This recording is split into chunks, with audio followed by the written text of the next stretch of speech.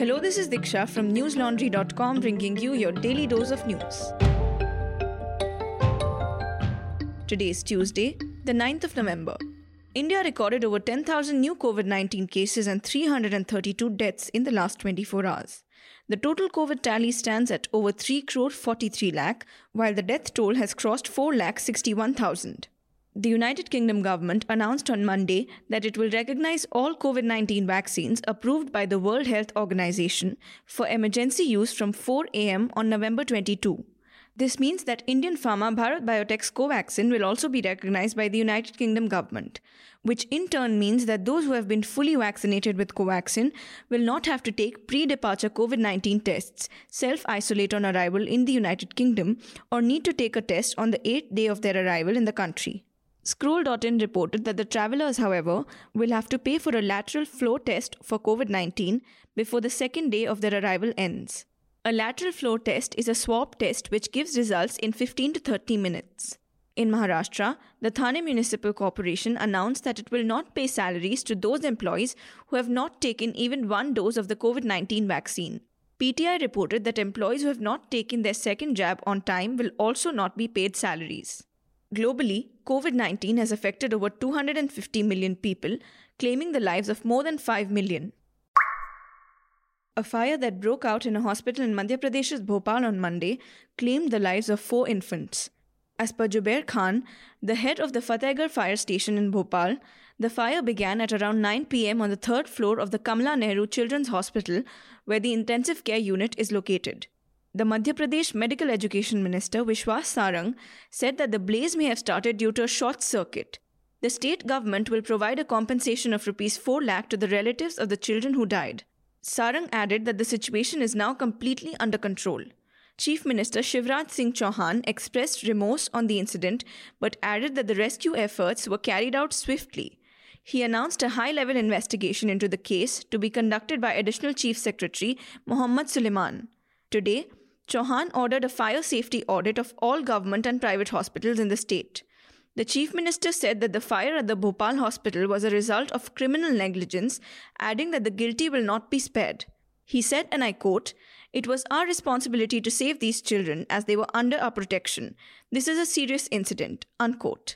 Monday's fire in Bhopal follows an incident of a blaze that erupted in a civil hospital in Ahmednagar, Maharashtra, claiming the lives of 11 people.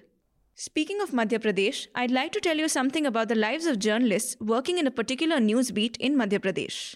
Let me read you an excerpt from my colleague Akansha Kumar's report on it on newslaundry.com. Pradeep Gangle, an independent journalist in MP, was following up on a lead on illegal sand mining on July 1 this year. He found mounds of sand stored in Khargon district's Umar Khali village, which could potentially be loaded into 1,000 trolleys. He wanted a response from the concerned government official for his story, so he went to the office of the district mining officer, where 5 other reporters were also waiting to get a response. The official, who ignored them that evening, filed an FIR against all 6 reporters the next day, accusing them of hurling caste abuses at him. But this was not an isolated incident or even the worst incident of intimidation against journalists reporting on illegal sand mining in Madhya Pradesh. Reporters have even been threatened and killed for their reporting on the subject in the past. Read Akansha's full report on newslaundry.com to know more about the dangers of reporting on illegal sand mining in the state. It is titled, FIRs, Intimidation and Death. Reporting on sand mining remains perilous in Madhya Pradesh. Listeners, here at News Laundry, we strive to bring you such stories that matter. Voices that often get lost on a certain section of the media, where only high-decibel shouting matches can be heard these days, often without any substance and laced with inflammatory narratives and even misinformation. So, if you want news to be news in the strict sense of the word, support our independent journalism today, because we cannot go on without your support. We are funded solely by our subscribers who pay to power our coverage.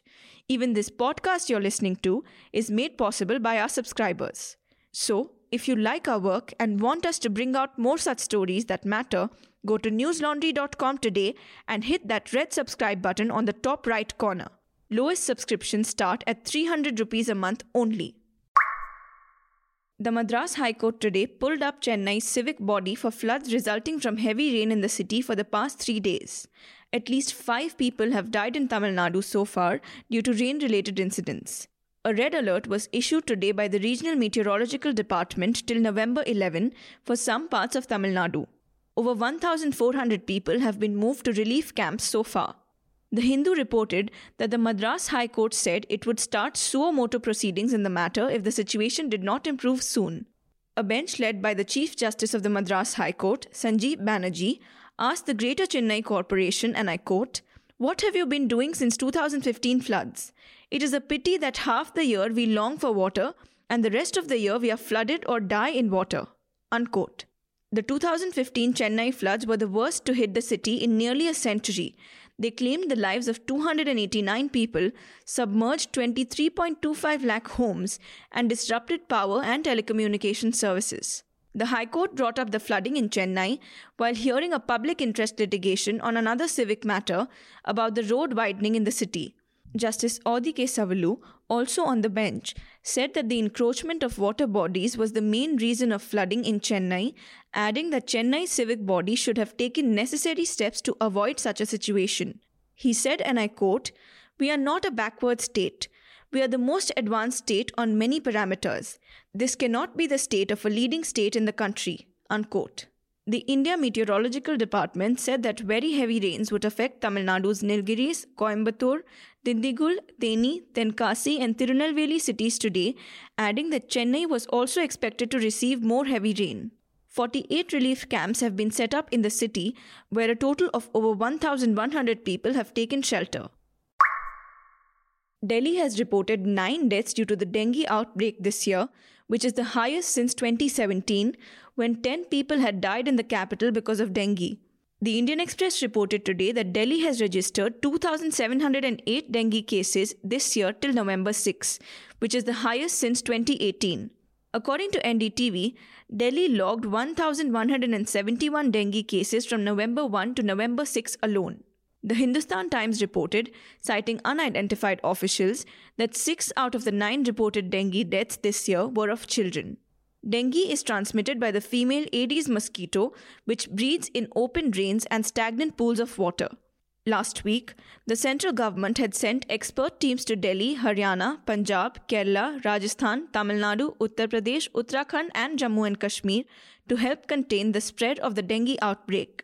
Meanwhile, the Delhi High Court today directed Chief Minister Arvind Kejriwal's Aam Aadmi Party government and the Bharatiya Janata Party-led North Delhi Municipal Corporation to respond to a petition seeking adequate measures to contain the dengue outbreak. The plea was filed by a dengue patient from North Delhi's Model Town area, accusing the authorities of not taking action to contain the infection. In her plea, the petitioner said that the authorities should regularly spray insecticides in the area, conduct door-to-door awareness campaigns, and form teams to inspect dengue larvae in areas and levy penalties for non-compliance. The High Court has posted the matter for hearing on November 18. Mizoram Chief Minister Zoramthanga has requested the Union Home Minister Amit Shah to reconsider the appointment of the state's new Chief Secretary. Zoramthanga, in a letter dated October 29, said that the new Chief Secretary, Renu Sharma, does not know the Mizo language, also noting that several ministers in his cabinet do not understand Hindi. Renu Sharma, a 1988 batch IAS officer, was appointed by the centre on October 28 as Mizoram's new Chief Secretary, and she was scheduled to take charge from November 1. On the same day, however, the state government directed J.C. Ramthanga to take charge as the Chief Secretary. In the letter, the Chief Minister mentioned that some of his co-workers in the cabinet even faced difficulty understanding English. The letter said, and I quote, "With such background, a Chief Secretary without the knowledge of a working standard Mizo language will never be an effective and efficient Chief Secretary. Due to this fact, the Government of India never posted a Chief Secretary who does not know the working standard of Mizo language since the creation of the state of Mizoram." Unquote. Zoramthanga urged Amit Shah to appoint Ramthanga as the new Chief Secretary, adding that he has been a faithful partner of the BJP-led National Democratic Alliance since the start. Hundreds of migrants gathered at Belarus's border with Poland today, with heavy deployment of Polish armed forces blocking their entry into the European Union, in what was seen as an escalation of the months-long migrant crisis. BBC reported that Poland has warned of a possible armed escalation of the migrant crisis on its border, alleging that its neighbor Belarus is trying to orchestrate a refugee crisis. Reuters reported that Poland and other European Union members have accused Belarus of encouraging illegal migrants from the Middle East, Afghanistan, and Africa to cross the border into the EU in revenge for sanctions already imposed on the Belarusian capital Minsk over human rights abuses.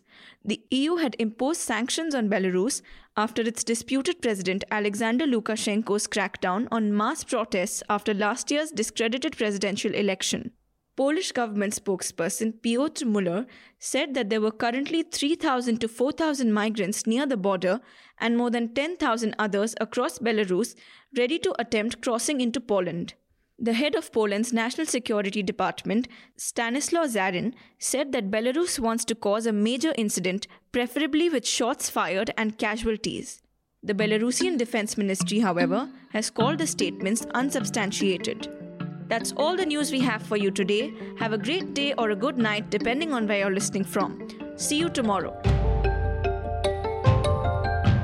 All the News Laundry podcasts are available on Stitcher, iTunes, and any other podcast platform. Please subscribe to News Laundry. Help us keep news independent.